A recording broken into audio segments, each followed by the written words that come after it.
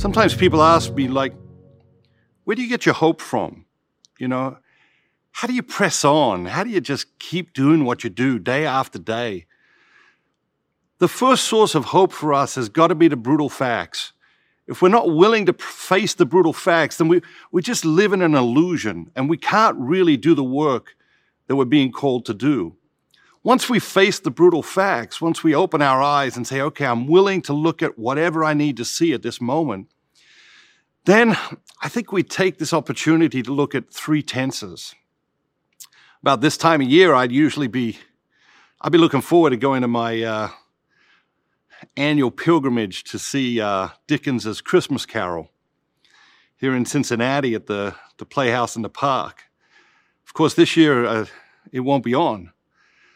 But in the Christmas Carol, Scrooge is visited by three ghosts, the ghost of Christmas past, the ghost of Christmas present, and the ghost of Christmas future, or the Christmas that will be. I think it's a great analogy. I think it's a great way for us to look at our lives from time to time. I think tonight it is good for us to reflect on our past, on our present, on our future. What does God want to do in all of those things? Well, God wants to heal our past. Where our past needs to be healed, God wants to heal it. God wants to engage us in the present. He wants us to fully experience the present moment. And He calls us to prayer and reflection. He calls us to all sorts of spiritual experiences so that we can get focused in the present moment and really fully engage in the present and fully experience the present. And in the future, and what we're going to do in our second session tonight, which I'm looking forward to, I've never done it before in this way, and I'm really looking forward to it, is we're going to have a look into the future, and we're going to dream with God. That's what God wants to do with us. He wants us to dream with Him about the future.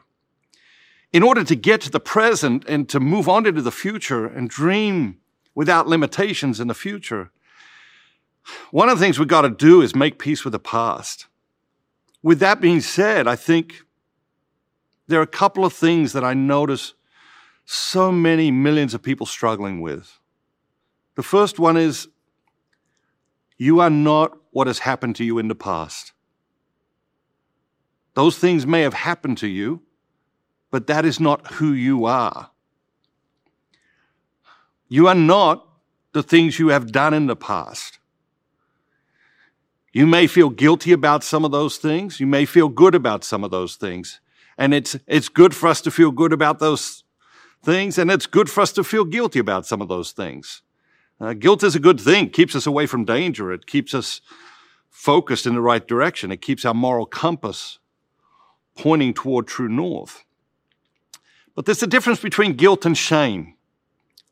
I think when a lot of people look at their past, they experience shame. Shame is a useless emotion. Shame is a soul-eating experience and doesn't come from God. You see, what is fundamentally the difference between guilt and shame? When we experience shame, our inner voice says to us, you are bad. When we experience guilt, our inner voice says to us, you did a bad thing. And there's an enormous difference. There's a world of difference, 3 universes of difference between those two things. And so it's important that we give shame the gate. Shame is like the carcass of a dead animal on the road that you just have to step over and move on. And guilt is a great advancement from shame. If you can move from shame to guilt, that's an enormous advancement. And there are some things in our past that we should feel guilty about. There are some things in our past we should apologize to God for. We should apologize to other people for. And that's okay. And that's okay. So you're not what's happened to you in the past. You're not what you did in the past. You're also not what you've accomplished in the past. There's so much more to you. And that's what we want to explore tonight. We're going to look at amazing possibilities. We've got to get at the potential of you.